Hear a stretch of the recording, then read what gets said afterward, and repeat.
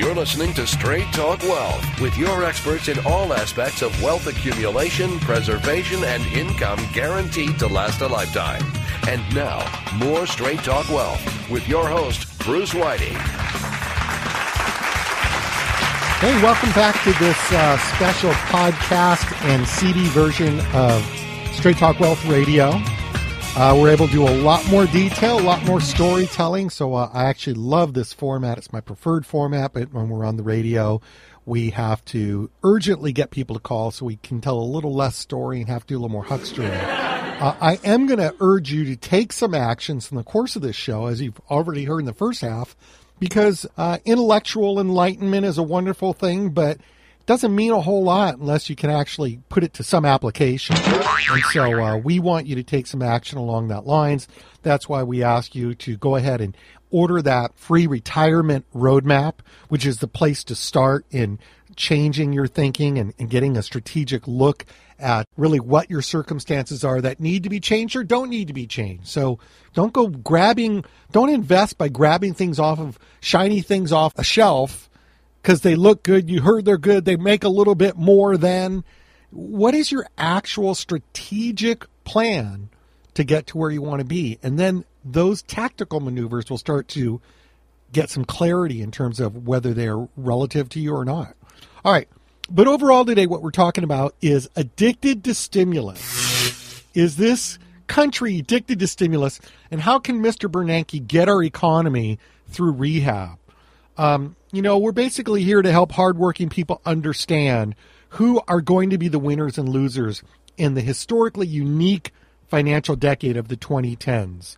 This is really a story about the best way to have a recovery where nobody gets left out. Because right now, quite frankly, the wealthy have really enjoyed this recovery. Their stocks have come back. Those that know how to make markets are making them like never before.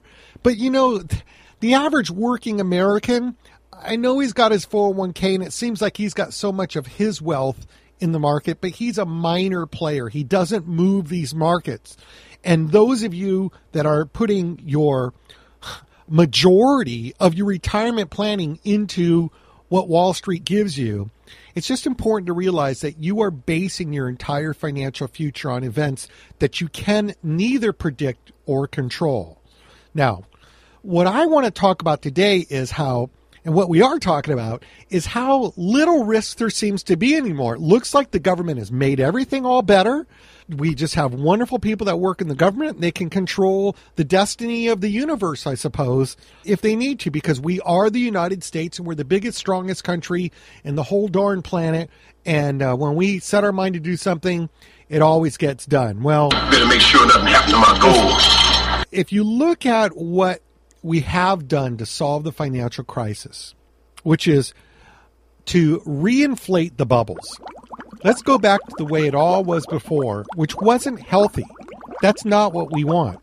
Now, to have a solution, you really have to understand the causes of the problem you're trying to solve. So I want to just talk about that for a minute. And coming up in this half, I have a fantastic in-depth interview, mostly uncut. When we go to AM broadcast, I will cut this down tremendously, but you're going to get to hear in the second half the entire morning I spent with Harry Dent talking about some of these issues, in terms of what should be done, that isn't being done, where we headed, the way things are, and who's at risk. But I just want to talk about, to have a solution, you really have to understand the causes. So this crisis definitely had the crisis I'm talking about, 2008, that we are still recovering from, and the whole world is still basically embroiled in what fell apart in 2008. That crisis definitely had ethical causes, or I guess a better way of putting it, had unethical causes. A great author I really recommend you read on this is John R. Talbot. John is all about the story of how the government's bought. The regulators in the government are bought. So now, those of you that listen to this that tend to be political, if I say that we don't have enough regulation, it bristles a lot of hairs of libertarians or right-wing people. And if I say that, the government's the whole cause of this, and the government this and the government that, then the right-wingers are happy with me and the left-wingers think, I'm a reactionary. Well, I want to get you thinking on this for yourself. I want you to think about this for yourself. Let's take and I tend to be somewhat libertarian in a lot of my viewpoints, but I'm not by party or by partisan of it. So let's take a sensible look. Let's just say, for example, that one side of this is the banks need to be more regulated. We really need to get more regulation. We got to really watch the sneaky stuff that they're doing. And I agree. Now, if that bristles you and you think, this guy wants to regulate everything, people should be independent on their own, then let's look at what the FDIC really is. Are you willing to have a banking system without an FDIC, the Federal Deposit Insurance Corporation, that says that if your bank fails, they're going to reimburse your account? I believe we're up to $250,000, at least $200,000 today. So you got money in the bank. We learned from the Great Depression that banks fail. When you have these kinds of systematic breakdowns, people that have their wealth sitting in the bank lose it. So we as a country decided after the Great Depression that we would put some sort of government backstop to the banks. That's called the FDIC. Now, the problem with the FDIC is it creates in the investment and financial world what's known as the potential for moral hazard. Now, moral hazard means something reckless, something is done in a financial matter that adds to risk in a hazardous way. It almost sort of implies negligence. So when banking systems have a government backstop, they go off and they do the crazy things with our money that they were doing. They get deeply involved in collateralized debt obligations. They make loans that are shaky loans, and the whole system can really go very unethical. But it doesn't matter, because when you give them their money, which is the core foundation of the bank, depositors' money, they may leverage off of that. They may get other leveraging and loans and derivatives to occur, but it all begins with depositors' money. So in order to get that depositor's money, they've got the government making you feel like it's always going to be safe. It's what they do after that point that becomes very unethical. But you're still going to give them money because you know it's always safe. So it raises the question that if you don't want to regulate this activity, then let's go all the way, libertarians. And I consider myself one of them, but in a balanced way. So my point is, let's go all the way and say, okay, if you don't want to regulate the banking system, let's get rid of the FDIC. And your job is, when you go put your money in a bank, you ask them for their portfolio. You want to see where it's all being put. And if that bank is offering tremendously high interest rates and you're willing to take the risks that they're doing in order to get there, more power to you. But the government's not going to bail you out if it fails. Period. You see, once you have the government coming in and creating that backstop to the banking system, then you either choose at that point to regulate on behalf of the taxpayer against inordinate risks that these banks are taking, or just get rid of the backstop altogether. Now, that, where I started out trying to tell you is, yes, that was a core element to what actually made the system break down and fail during the banking crisis of 2008. That is poor regulation of a banking system that inherently was inviting financial hazard. But unfortunately and very timely, there's this other element, and it happened to occur concurrent with an organic demographic cause, an organic cause that was bound to shrink our economy. And by organic, I mean the human chemistry of people having sex. That chemistry that happens because sex makes babies, if you didn't know that. And that brings it out of the bedroom and into the economy. And as long as people have more sex or less sex, it's going to affect economies. Now, what do I mean by that? Well, the Keynesian viewpoint is that the government is operating on right now is that it is confidence that drives an economy. Confidence drives demand. If people know that they're going to have a job tomorrow, if their pay is going to go up with inflation and all that, then they're going to consume well. And 70% of the gross domestic product of at least the United States is consumption. So when everybody's confident, everybody consumes. Well, let me ask you something. If you are a baby boomer, if you're in that generation born between 1946 and 1964, you're now in your 50s and 60s. Okay? The kids get out of the house. They go to college. You get them out of the house. Are you now ready to start a consumption binge? Are you ready to buy all kinds of crap that maybe you don't need just because things are cheap?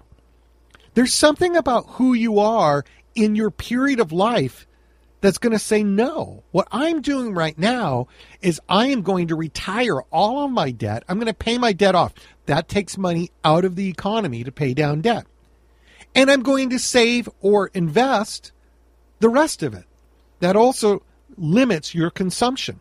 So if you have, and what is the baby boom? It's 80 million plus people of the 300 million people in this country. It is a football going through a garden hose as a demographic is. So what the baby boom does is what is very much a driver of our current economy. Now, at some point, that will fade out. The baby boom will die out, and there'll be other demographic trends, which we can see today and predict. But we know that most families hit their peak consumption years around 47 to 50 years old. And I learned this from Harry S. Dent. And if you follow Harry, you're going to learn all about demographics, and we'll talk a bit about it today. There's another good book out called if you just want to get someone else's viewpoint, because we feature Harry so much, it's called What to Expect When Nobody's Expecting, America's Coming Demographic Disaster, written by a younger man named Jonathan V. Last. And that came out this year, and I highly recommend it. And, you know, between me and you, if you look at the last chapter in here, he has things like America's Failing Fertility, The Roots of One Child, and the last chapter is How to Make Babies. So it's worth getting through the book just to get that last chapter. Hey, anyway, so the point is that you as a generation, the biggest demographic generation, is pulling back on your consumption, no matter what the government does. Now, consider the course of other countries such as Japan. Their baby boom peaked earlier than ours. It actually peaked in the mid-90s. And just before it, they had a real estate boom and a stock boom. And those two markets have not recovered. If you think real estate always goes up, just dial up the phone and call anybody in Japan and ask them if real estate can stay down for 25 years. Now, in Japan, they currently have 1.4 children being born for every couple. So their population is shrinking. How do you get more demand? How do you increase demand and grow an economy when inherent to your own country, demand is shrinking? Well, you can try to sell overseas, but as China is learning, that's not always dependable.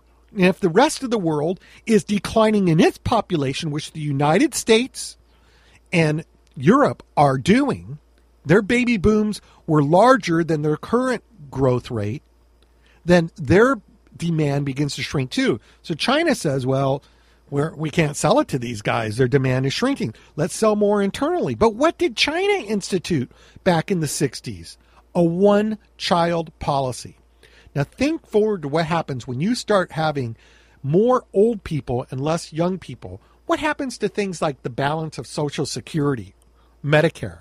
How does a smaller, younger generation actually take care of an older generation that is probably going to need a lot of other expenses like medical expenses? How, as a group or as a culture or as a society or an economy, how does that work out? Now, contrary to that, by the way, you should know that India is the opposite demographic. India has lots of young people and much fewer old people, and India is going to be one of the key emerging markets going into the future. So I wanted to cover this just because when we go into talking with Harry Dent, it's very important to have this basic understanding of how demographics pushes economies up or down. And the fact is that it is older people cause deflationary pressures. They stop spending, they reduce demand, and that starts to shrink an economy. And what you have going, and this is what today's show is about, is you're not seeing it because the Keynesian government economic philosophy is we just didn't pump enough money into the system. Now listen, Let's take that concept for a second, that all of this can be solved by simply printing money and pumping it in the system to add confidence. When do you know that that doesn't work? If you tell a Keynesian, hey, it doesn't look like your theories are working. We pumped a lot of money in and it just doesn't seem to be turning things around. And again, I'm going to requote something. Harry's going to talk more about it in a minute. We've put $2 trillion of new money into the economy, $1 trillion in fiscal stimulus. That means the government spending money that it doesn't have, and $1 trillion of printed monetary stimulus of the Fed pushing new dollars into the economic system. And we have a stock market that seems to be loving it, but the actual growth of our gross domestic product is 2%, $300 billion. So we've gained $300 billion in growth for a $2 trillion ticket. Well, what's a Keynesian going to tell you? It wasn't enough. You should have done more. How do you know when this isn't working? There's no way that it won't work. The only answer is you should have printed more. You should have spent more.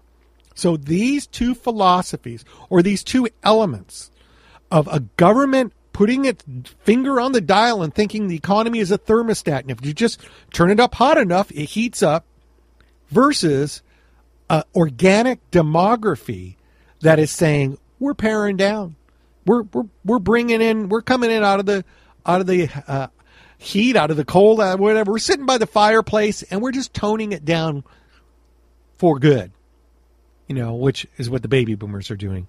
So, Keith, that's a key conflict. I want to get into that. All right, let's take you into Harry Dent's interview that we did.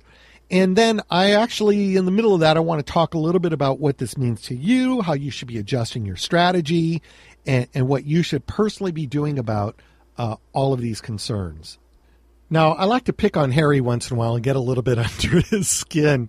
So the first thing I usually start off with is I throw a bunch of contrary information on at Harry just to have him have to deal with it and say, well, explain this. And it's a great story on the Wall Street Journal that occurred recently that was about some things that were going right in the economy, things that you may not know that are actually 3 indicators that were going very well. And they were basically, you'll hear the clip here, they talk about 2.1 million new payrolls over the last year, is at least keeping pace with population increases. Business investment near historic highs, about $1.5 trillion a year in new investment over the last 3 years.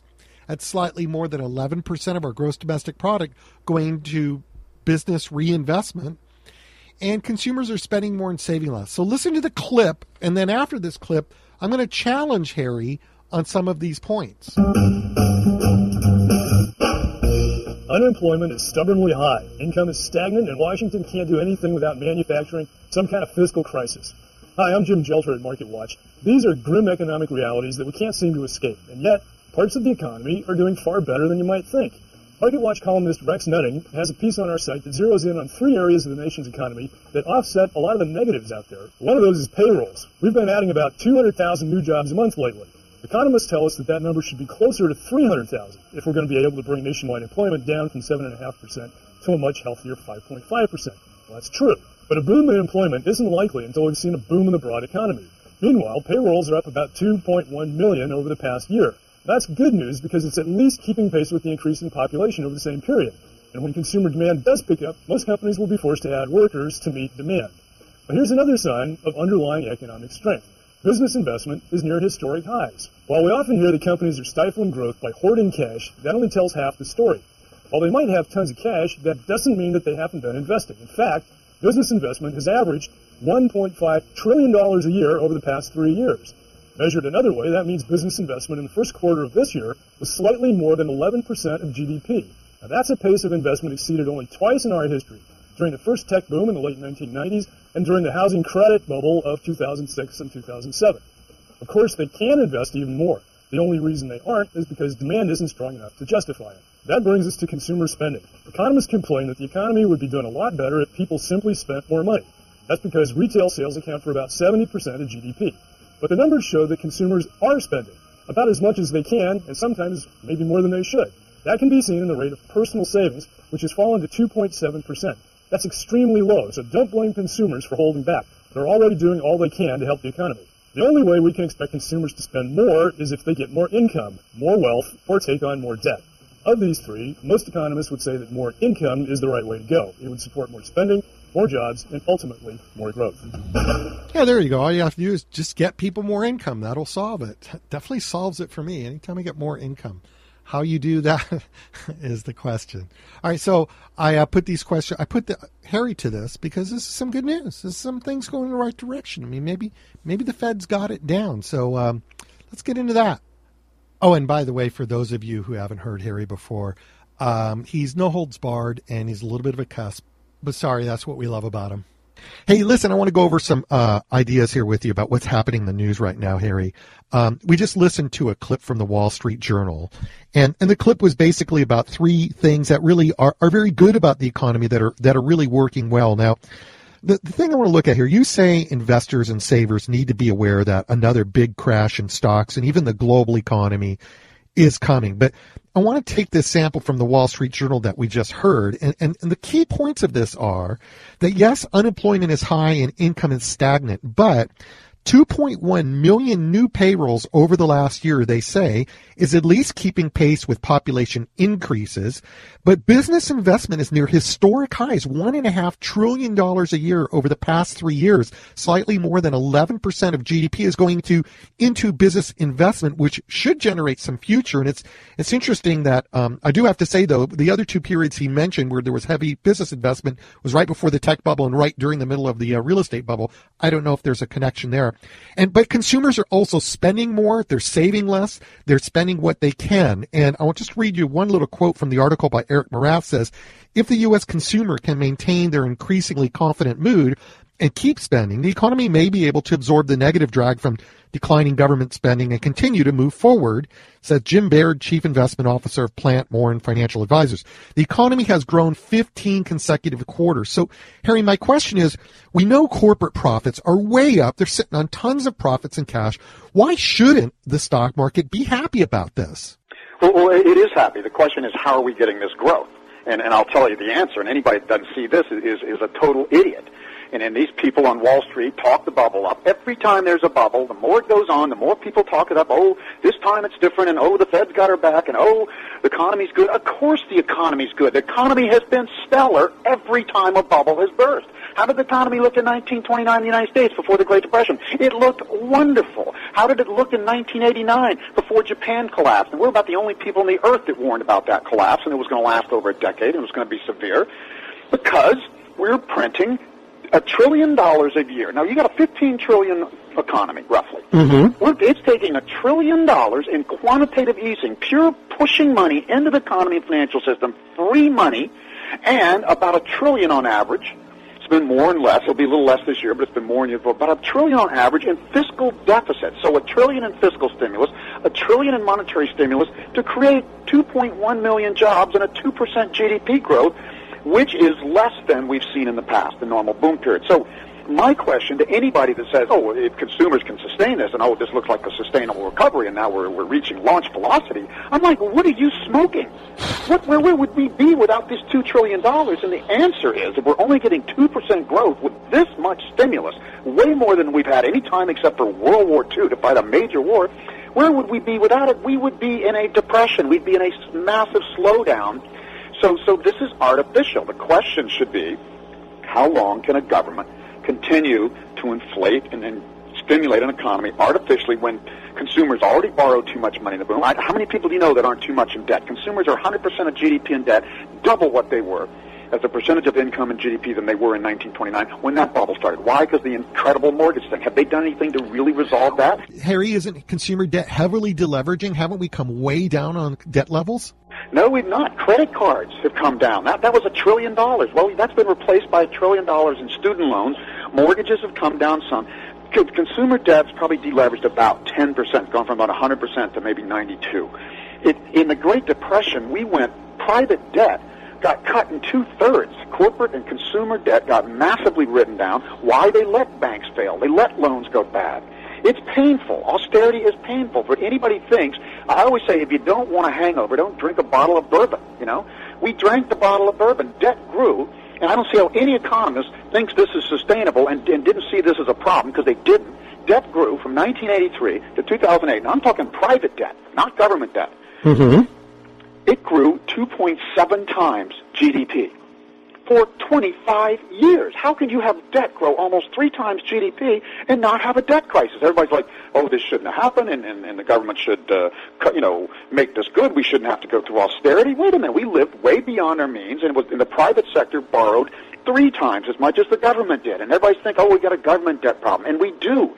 It's $16 trillion growing towards perhaps $30 trillion in the next decade by my estimates, in a slower long-term economy. But the private debt is much larger, and nobody's looking at that. And the government, by putting money in the banks, covering the banks' losses, keeping the banking system liquid, banks are not writing down loans. If we'd have had a major downturn, they'd have been in deep doo-doo.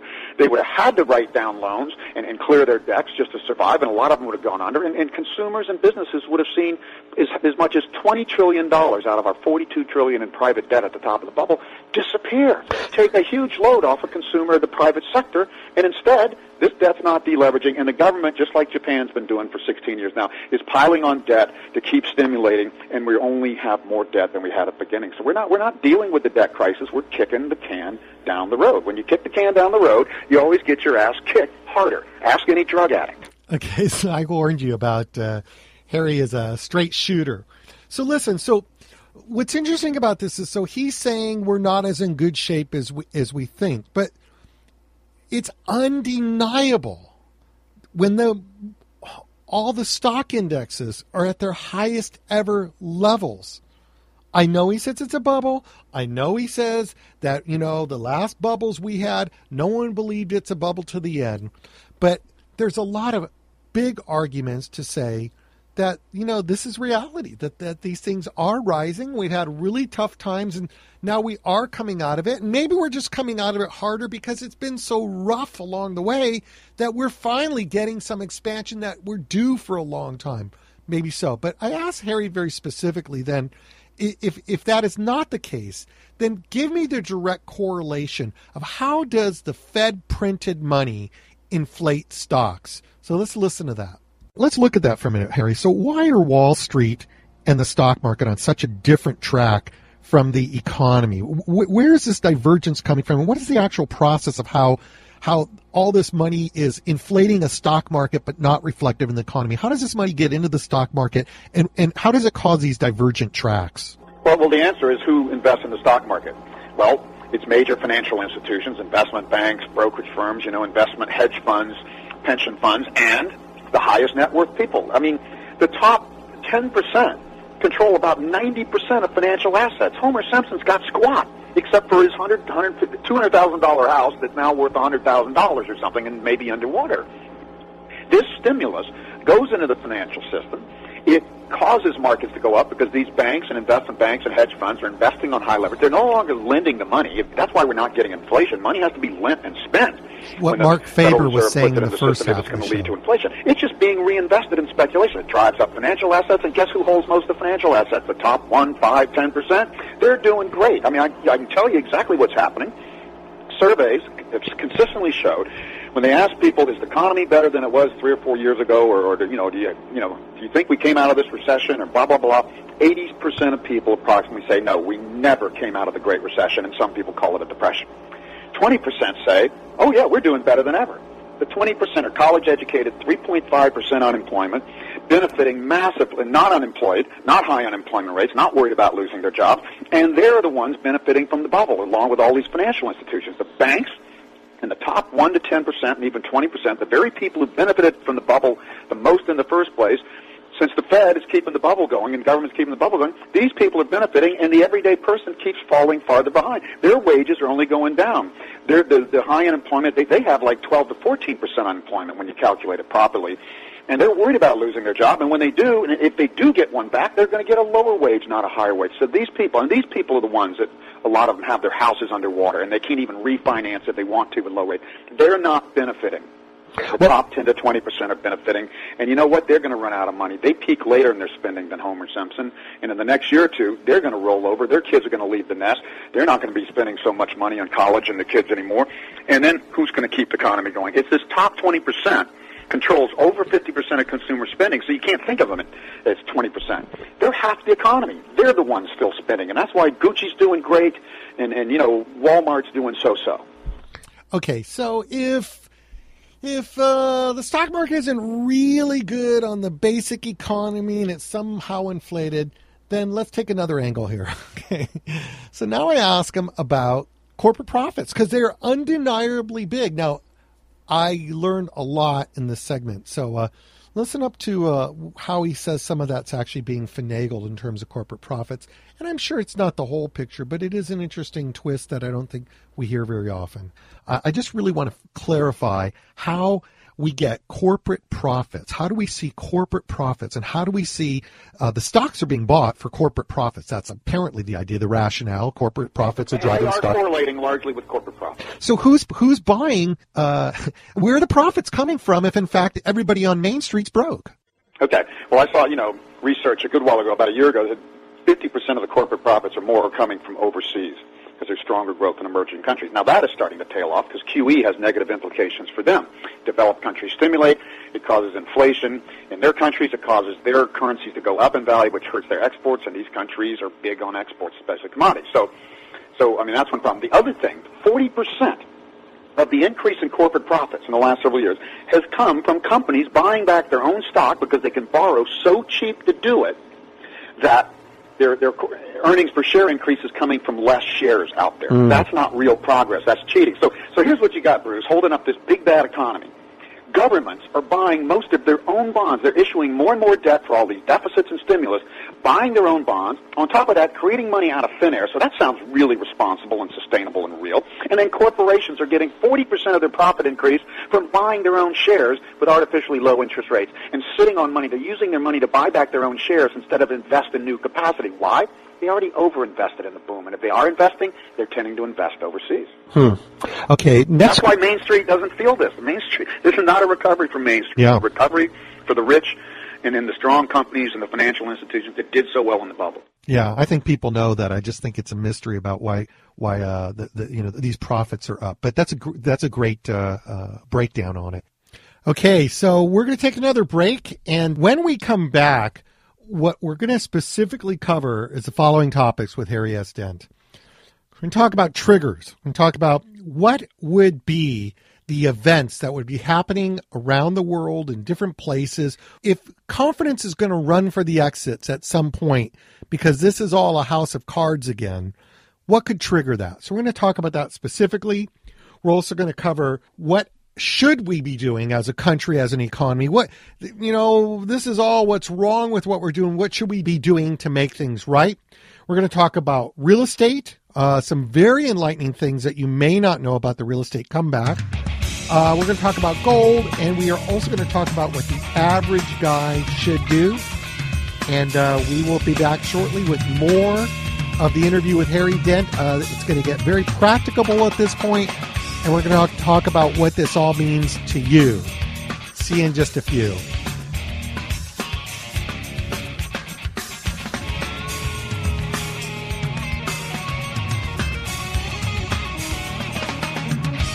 Content of Straight Talk Wealth Radio is for educational purposes only. Any discussion of financial products and their features is subject to change without notice. Consult your own tax, legal, or financial advisor as to your specific situation. Tax-free benefit specialist and insurance services. California license 0E48147.